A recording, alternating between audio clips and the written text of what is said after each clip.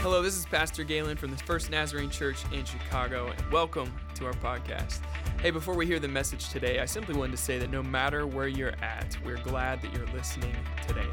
We hope this message will inspire you, instruct you, and help you grow in your relationship with Jesus. And if you live in the Chicagoland area, maybe this is the first step for you joining us in person sometime. Or if you want to, you can always check out our online live services every Sunday on our website at firstnaz.cc. Thanks again for joining us. Enjoy the message. Good morning.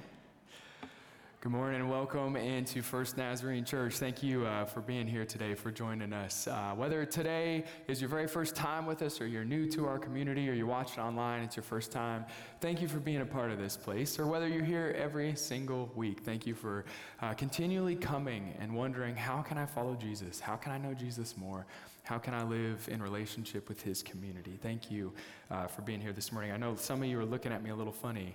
I don't normally sound like this. I know, you're looking at me. I'm a little bit in the basement this morning. But yeah, today we'll continue our series, Your Family Matters. In this month of October, looking at our relationships that we have within our family and asking the question, how do we live in relationship with the people that we love the most, but also with the people that sometimes can be the most frustrating, or it can be difficult to live in relationship with them. Today, really, our theme is going to be called boundaries, if you're taking notes, boundaries. Before we get into the message, though, I do want to let you know of one of our gatherings coming up here. If you've been a part of the church this year, you know that I've challenged our church this year to be a people of planting. We talk about we want to usher in God's kingdom here on earth as it is in heaven, yet we recognize our role most of the time is to plant seeds, and God's the one who brings about the fruit. And so for us, we've committed as a church this year to be a people who pray, people who invite, people who engage in ministry, and a people who invest in God's kingdom. So this year we've been doing different things in all of those categories. We're going to have our final prayer gathering in just a few weeks. I would encourage you, if you haven't had a chance to make it to our other prayer gatherings, I wanted to make a prayer gathering where the majority of us could participate if we could. And so here's what we're going to do as a church. In just a few weeks, we're going to have a 24-hour gathering of prayer. And some of you are like, man, that sounds awful. Like, we're going to come in the sanctuary, Galen's going to lock the doors, and no one's allowed to leave, and we're going to pray for 24 hours. Like, no, that's not what it is. But instead, what if together we as a church could be covering our families, our church, our community, and our country in prayer for 24 straight hours that would end with the kickoff of our 9 a.m. service on that weekend. And so we're going to do a 24-hour gathering of prayer, and here's how it'll work. You can sign up for it to pray for a 15-minute time slot. And so you can choose whatever time slot you want. You don't have to come here to the church. Just wherever you are, you would set your alarm, and for those 15 minutes, be praying. And you're like, Pastor Galen, I don't know if I can pray for 15 minutes. Maybe I'm new to the faith. What am I going to talk to Jesus about for that long? We will email you a prompt so that will help you, lead you through that 15-minute if you sign up for it. And also, this is what I'd say, the first time we're talking about this, for you in the first service, if I were you, I would jump in and sign up for your 15-minute time slot right now, so that in like 2 weeks, when you're like, oh, I forgot to do that, I'm going to do it. Oh, the only time slot left is 2 a.m.? Oh, no, so sign up right now, pick your time slot. I kind of cheated and signed up early. I already have a 9 a.m. time slot. Or hey, if you're a young person and you're here, we need you at 2 a.m., okay? The rest of us are sleeping. Just volunteer for that slot, please, or I'm going to have to wake up, and it's fine. But I would encourage you, would you join us in prayer in this way? You may have done the math. We need 96 people at least to sign up and to be praying with us during this time. I'd encourage you to do that. Today in Your Family Matters, talking about our boundaries, I want to say this maybe specifically to some parents. Those of you that are an older generation where you'd say, well, back in my day, we disciplined our kids, right? Amen. We've taught them right. We did all the discipline. This generation today they're so soft and they don't discipline their kids at all. What does it look like to raise our kids, not with discipline in a harsh way, but in the instruction of the Lord? And we are called to do this. From Ephesians 6, it says this, parents, do not provoke your children to anger by the way that you treat them, but rather bring them up with the discipline and instruction that comes from the Lord. Or again, another verse from Proverbs, discipline your children, and they will give you peace of mind, and they will make you glad at heart. Discipline. And discipline really is a conversation about boundaries. How do we set those boundaries? What happens when those boundaries are crossed? Today, maybe if you're a parent, there's something helpful for you, but I believe for all of us, as we look at the very nature of who God is and how he treats us, if we know him and we follow him, then we learn how we should live in relationships with others. First of all, today I would say I think that boundaries are helpful. And if you're a parent, if you're going to set boundaries, my encouragement to you would to be planned, to be clear, and to be consistent. To be planned, what does that mean? It means to say, hey, if you cross this line, I'm going to make a plan before you do so, what the consequences are going to be. So you're not just flying off the hook, just making some up, oh my goodness, I can't believe you do that. You're grounded until you're 30, because that doesn't work. Or I'm going to take your phone for 6 months. It's like, no, you're not. You're not going to do that. So have a plan with your boundaries before you get there. Be clear for our children, for our teenagers. In a world that for them feels like it's changing and shifting, the kindest thing we can do is to be clear and consistent. That we would continually not move that line on them, but to be consistent with what those boundaries are. We have a boundary in our house. Many of you know my little man, Dawson. He's the youngest of the three. And he's about 14 months, and this little man, he just took his first steps, like this week. Last week, he's like 1 here, 1, 2 there. And so he is getting mobile and active. And he is everywhere, destroying everything in our house. And one boundary that my wife has kept for us is that Dawson should not be allowed in the pantry, because when he gets in there, just like macaroni noodles start flying, he's just throwing things out. So that's one of his boundaries. And in that little corner of the house, my wife keeps our kitchen, there's white, beautiful walls everywhere, the majority of the time somehow, despite me and the children, it's super clean. But Dawson the other day, he walks up to the pantry, and I'm cooking dinner, Justine's out for a run, I'm cooking dinner, so it's me and the 3 kids, and Lillian's being crazy over here, Shiloh's being crazy over here, and I see Dawson crawling, and he gets over to the pantry, and the door's open, and I see him. I'm like, buddy, no. Okay, so I keep cooking, I don't pay attention, I'm doing whatever. I turn around, and Dawson's grabbed a can of Diet Coke, and he's going, shaking it. I'm like, you can't have pop, child. No, put it down, you're not supposed to be in there anyway. Lillian, stop doing that. It's chaotic. And I look over again, and he holds the Diet Coke up in the air. Now here's what you need to know about my son. This boy can throw a ball. I don't care if he's 14 months, the kid has a cannon for an arm. And so I look at him, and I go, Dawson, maybe you've had boys too. He goes, boom. That would have been fine. He throws a can, whatever. However, when this can hit the ground, something punctured in the smallest tiny little hole on the bottom of the can. He threw it, it's spinning. He shook it up before he threw it, it's fizzing.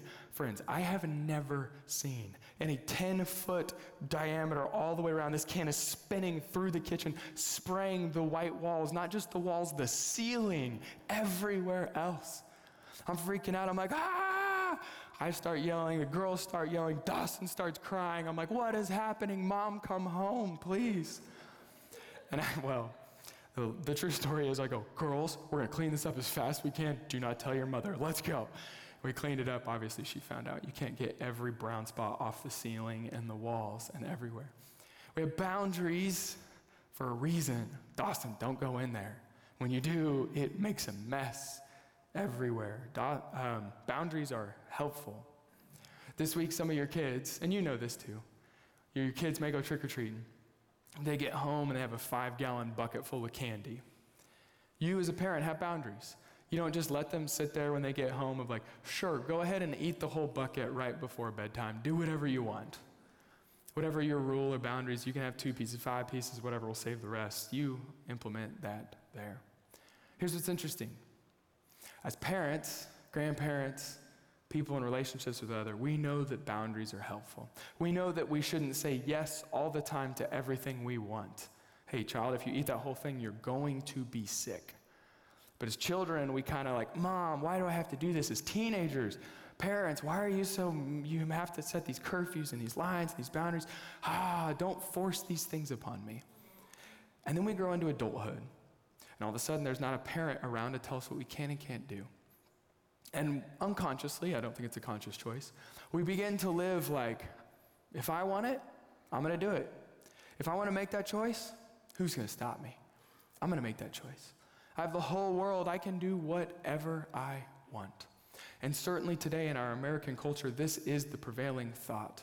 The greatest sin to American culture today is that you're not allowed to define anything for me, especially anything related to truth.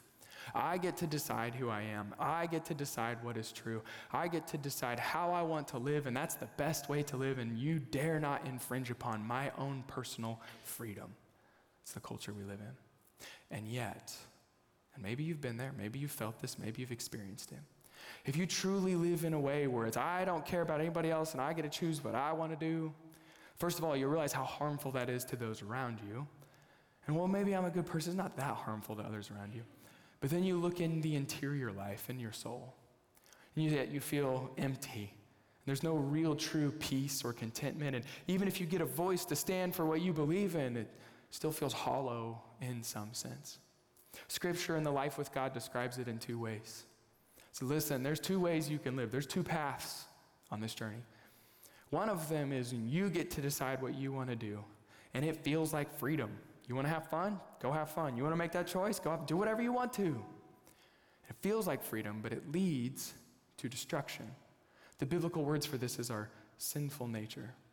That we have this bent in us to choose things that are harmful to ourselves and to those around us. It looks good on the surface, but it ends up chaotic and destructive. And there's a second path as well. Galatians puts it this way: when we live according to this sinful nature, from Galatians 5, when you follow the desires of your sinful nature, well, I have this passion, I'm going to do this, and it's my choice. When you live according to this sinful nature, the results in your life are very clear. Sexual immorality, impurity, lustful pleasures, idolatry, sorcery, hostility, quarreling, jealousy, outbursts of anger, selfish ambition, division, dissension, envy, drunkenness, wild parties, and other sins like these. Let me tell you again, as I have before, anyone that lives this sort of life will not inherit the kingdom of God. If you live for yourself, you will die apart from God. But yet there's another way. And let me tell you, it doesn't feel like freedom. Oh, because God has boundaries for us too. But why does he put boundaries in place? First of all, for our safety on one end, but also so that life might flourish. He puts boundaries in place that if we would live within them, we can actually thrive. Wouldn't it be interesting that the maker and creator of all life would know the best way to live? And yet, it takes a surrender. Because most of us want to live how we want to live. Don't tell me how to live. Yet God says, if you want to experience the godly life, live in these ways. And so he doesn't give us these commands so that, well, because God doesn't want you to have fun or experience. No. God wants to give you an abundant life. It's not only full on the outside, but full on the inside, full of joy and peace. You see, when we surrender, God, I know what you want from me. I surrender to you. To put my own personal freedoms aside, to live as you would have me to live. I want to follow the Spirit in all things that I do. Galatians then continues and shows us the result of that life. But the Holy Spirit will produce this kind of fruit in our lives: love and joy and peace and patience and kindness, goodness, faithfulness, gentleness, and self-control. And there's no law against these things. But also, when I quote this verse all the time, I love it. Sorry, go back one more. I quote this verse all the time, and I love it. But here's what's interesting about it, and I noticed it again this week. It says, but the Holy Spirit produces these things in our life. Sometimes I think, if I want to love more, then I need to go and love more. Or maybe if you're like me, you're kind of prone to activity. Like, if I want to live for God more, give me the checklist. Tell me what I want to do. Tell me what I need to do next. So I'm going to go love somebody. I'm going to go serve somebody. I'm going to go. And that's a part of it. But maybe for some of you today, and hear this, the greatest level of spiritual growth doesn't come from doing another thing, Maybe the next step in spiritual growth and continued spiritual growth is the continued act of surrender. To come back time and time again. God, how am I not living how you want me to live? I surrender that to you. I surrender even my own personal freedom to live as you would want me to live. And as I surrender, then I rest in relationship, and the Spirit lives within me, and the Spirit produces joy and love and peace as I stay surrendered to you. I think when we stop surrendering is when our heart hardens. I say, no, I don't want to do that. Well, God wouldn't want me to do that. I know he's reminded me of that sin in my life for years, and I don't want to deal with it. I have a harder heart. But yet in surrender comes growth. And finally, that verse ends. Now to those who belong to Christ Jesus, they have nailed the passions and desires of their sinful nature to the cross. If you want to do something more in your relationship with God, if you're the doer, get busy to doing the work of killing the sin in your life. Is the picture here, the mortification of sin, as John Owen called it. How are we making sure these things do not live in our life? Today I thought of, how can I give you a picture of this? Maybe something that you would remember that would stick with you through the years. How do I live in this boundaries, freedom kind of life? And so I thought maybe this would be a good picture. Picture your life like a piano. I know some of you are like, Galen plays the piano? Not really, I haven't played in over a decade. Picture your life like you've got all these options before you. How many keys are on a piano? Somebody smarter than me knows the answer to that question. Somebody said it, wow. You could choose to do anything you wanted to. So, you know what? I'm a grown man. Nobody can tell me how to live my life. I'll live my life how I want to. If I want to drink in excess, if I want to do these gambling addictions or other addictive behaviors that lead to bondage, but I don't call it bondage, I call it fun. Like you people in your boundaries, you don't really know how I want to choose what I want to choose. When I be in that relationship, I'm going to be in that relationship. I am the captain of my ship. I am the composer. I am the decider of who leads my life. And if you do, I have all the keys and I'm going to push all of them. What does your life begin to sound like?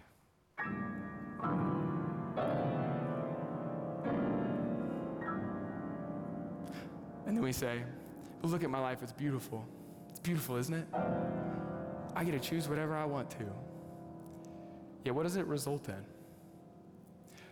And then there's a difference. God looking at this with us. God, I have all these options before me. And God says, yes, but I don't want you to choose everything. Instead, I want you to choose only what I would want you to choose. Choose to live within these boundaries of the Christian life that I have set for you. And as we begin and enter into a relationship with Jesus and learn how he lived, he says, I want you to live in that way. 1 John says, if you claim to follow Jesus, you should live as he did.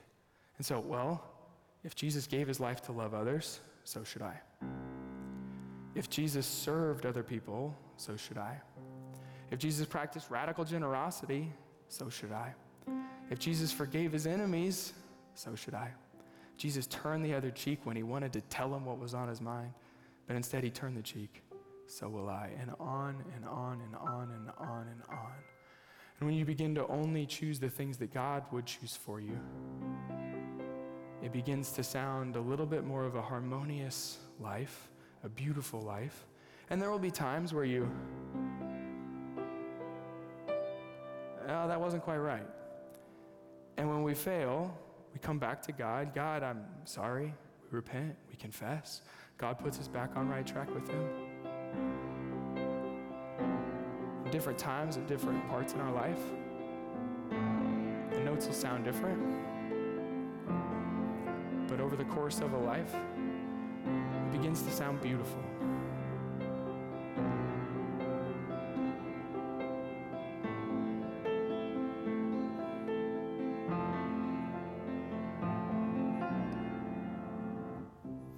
It may not be the life that we would have chosen for ourselves. Many of you, the longer you follow Jesus and you live in surrender, he will choose things for you that you never would have chosen for yourself.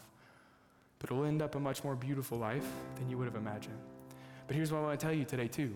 In your family, your relationships, it's not just for you. And you begin to live this Christian life and find that there are others playing the same notes that fit in with yours, because we all have been given gifts to live life with one another. And the result ends up being one beautiful chord and harmony. We're together in unity and harmony. We realize that we're in this together. Maybe it sounds something like this. Amazing grace, how sweet the sound that saved a wretch like me. I once was lost, but now I'm found. Was blind, but now I see. Sing it if you know it. 'Twas grace that taught my heart to fear, and grace my fears relieved. How precious did that grace appear the hour I first believed.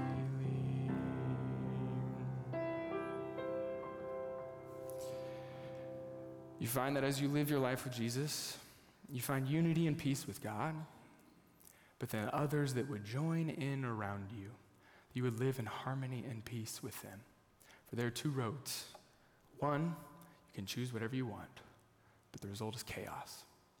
The other is boundaries by God, living as he would want us to, but the result leads to abundant life. That's why we live in boundaries, for ourself and our relationships with others. So moving on from boundaries, what do we do when boundaries are crossed, when discipline is needed? Parents, for you, first of all, I would say this. Number one, stay true to your word and choose a discipline that fits the offense and carry it out in love. Stay true to your word. If you said this is the consequence, don't change the boundary marker. Stay true to your word. Make the discipline that fits the offense. If they did something small, don't punish them with something large because you're angry in a moment. And first of all, former youth pastor, I feel like I have to say this. When you discipline your children, never take away the church community from your kid. I know that the youth group may be the funnest thing in their life, so that's the thing they're going to feel the most. Don't take youth group away from them. Don't take church away from them. This is the community of life where they find new life. And probably if they're going to find repentance and confession and a right way to live, maybe the place where they would happen. Discipline that fits and carry it out in love. I would ask us to reflect for a moment. When I carry out my discipline, when I'm saying, nope, you did that, so now you, what is our intention? What is our motives? What is our emotions in that moment? Carry it out in love. Listen, neither one of us wanted this to happen, but there must be consequences for your actions. Anytime we're saying, yeah, and you did it, and now you're going to get what you deserve, that's for us to pause and to step back and to look at our own life. What's going on within us at that moment? Ultimately, maybe we're asking the question, in this moment, when they've crossed the boundary, do I choose with them grace or discipline? Should I choose to say, no, it's okay, it's fine, because God loves grace, right? We should be kind and forgive. Or do we choose discipline? No, it's time that you need to learn. What's interesting when we often talk about grace or discipline, both are good, but it must be both. All grace feels like freedom, but it's hurtful in the long run. All discipline feels like correction, but it's ultimately suffocating. They must be held together. And I think for all of us, not just in our family relationships, for us individually, Jesus gives us a beautiful picture of this. From John chapter 1, it reads this way: "The Word became flesh and made his dwelling among us. We have seen his glory, the glory of the one and only Son, Jesus, who came from the Father, full of grace and truth."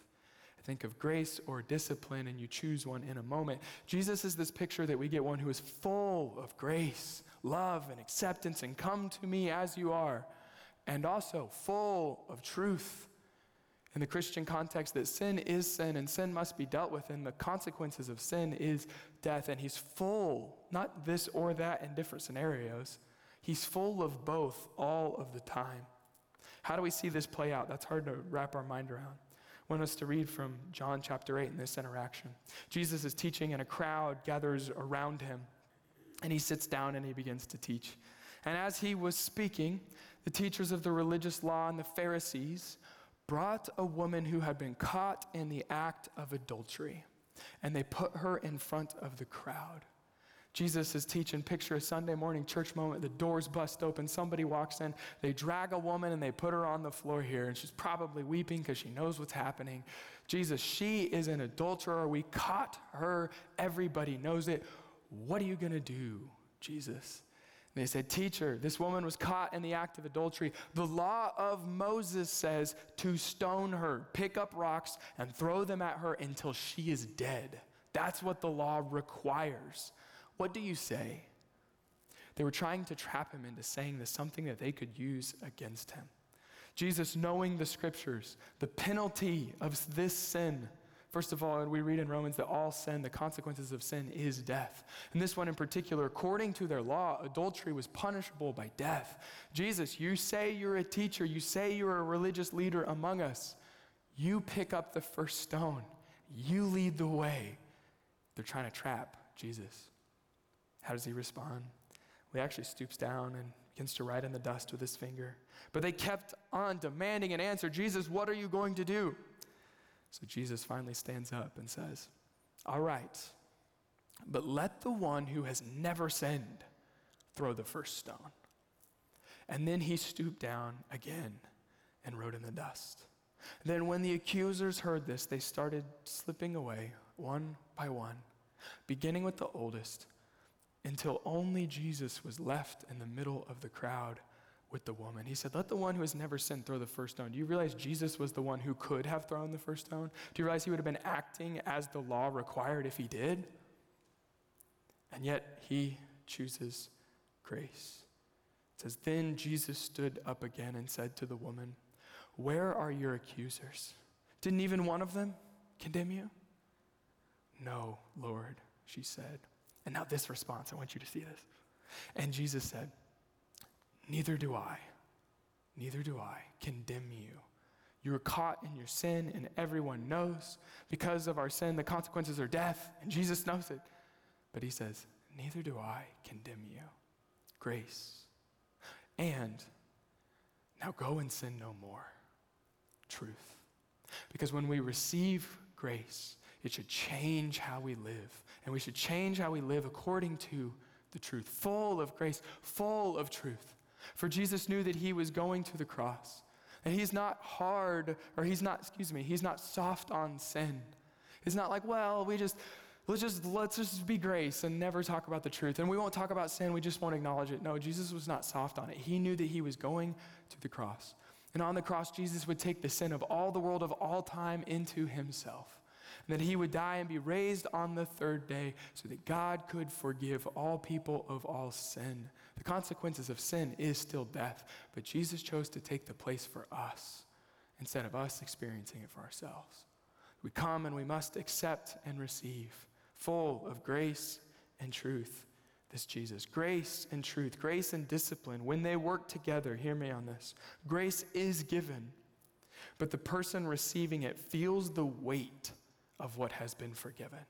Think about that woman that day. I could have died today, but he chose to set me free. Grace is given, but they feel the weight of it.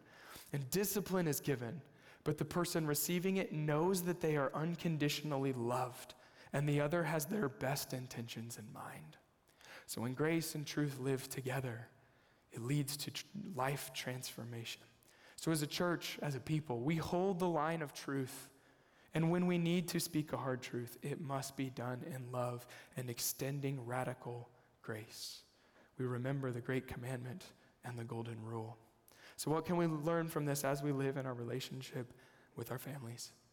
First of all, I would say this. I know very practically, and you've asked me, I've come to your life groups and you've asked me the question, Pastor Galen, I have this sister, I have this grandkid, I got a granddaughter, I got whoever it is, that I love them, I want to be in their life, but I know they're not living their life as they should.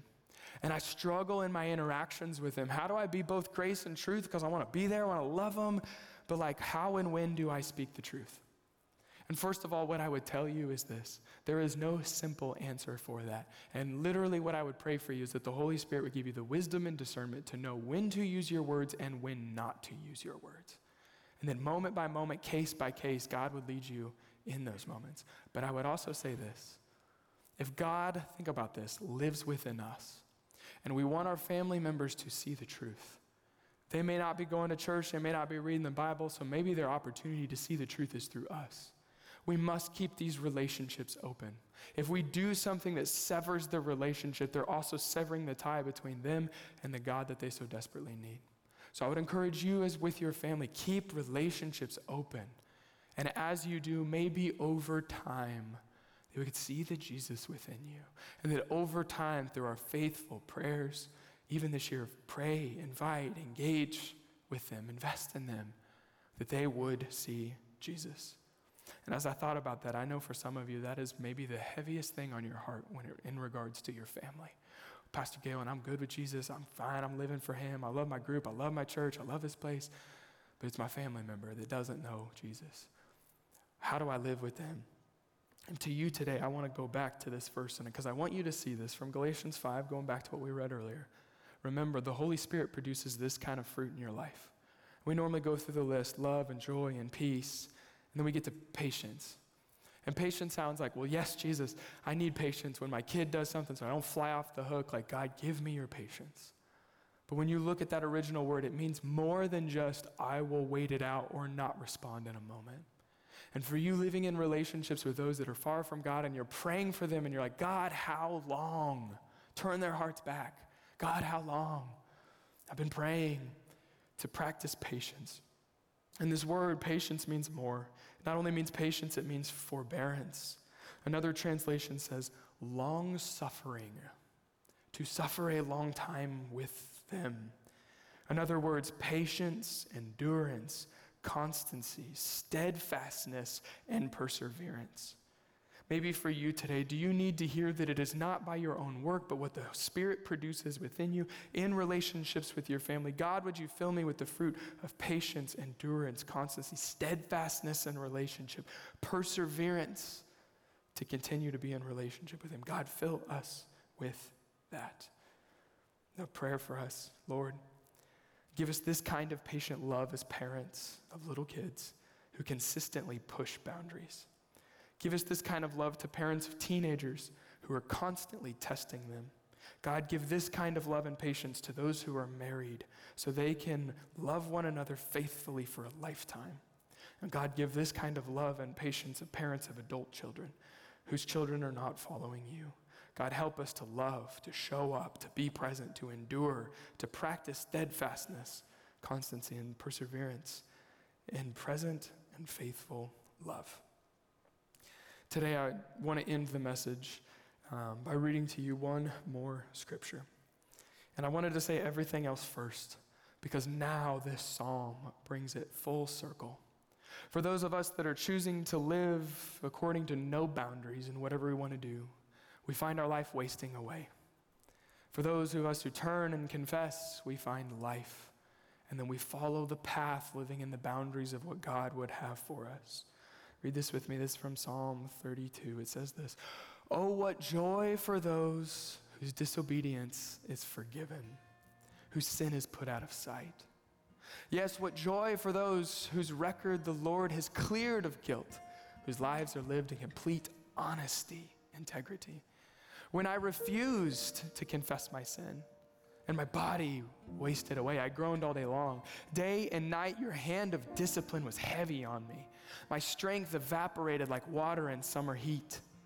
If you read this in your Bible, go back one, it says this word interlude. This is a song, and it's a break in the song, like stop singing for a second. Do you realize what you just said? When I refused to confess, my body wasted away. My strength evaporated. Then it goes on. Finally, I confessed all my sin. I stopped trying to hide my guilt. I said to myself, I will confess my rebellion to the Lord, and you forgave me. All my guilt is gone. Again, interlude, pause. When I confess, he does forgive. My guilt is gone when I stop hiding.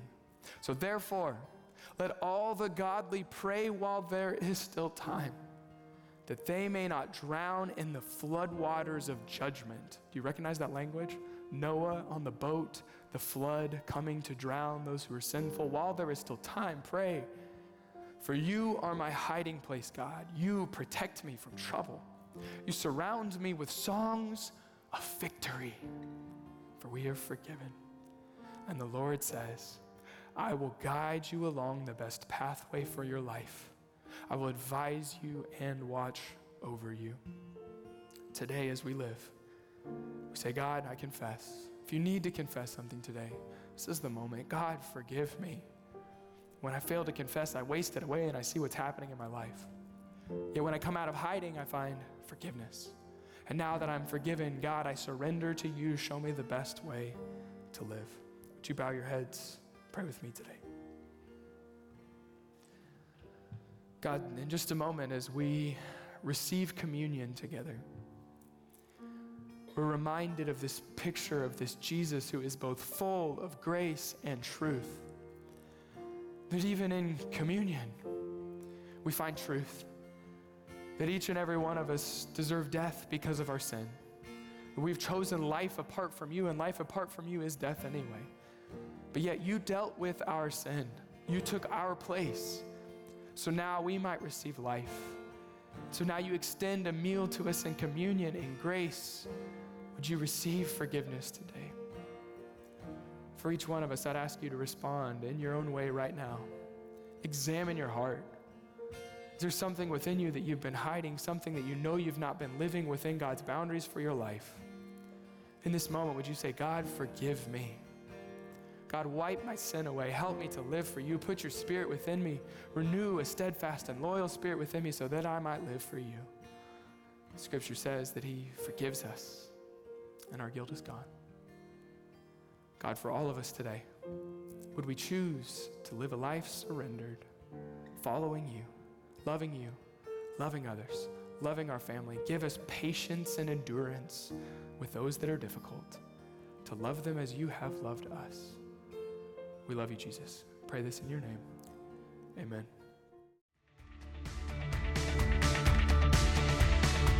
And thanks again for joining us for the First Naz podcast.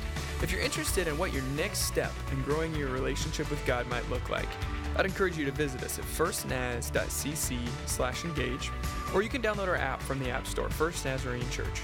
And there you can let us know if you've made a decision for Jesus, or you can also find practical resources to help you grow closer to Jesus. I'd also invite you to subscribe to the podcast if you're not already, to make sure that you've always got the latest content. And if you want to, feel free to share this on your social accounts. You never know who else might need to hear today's message as well. Well, thanks again for joining us. Have a great day.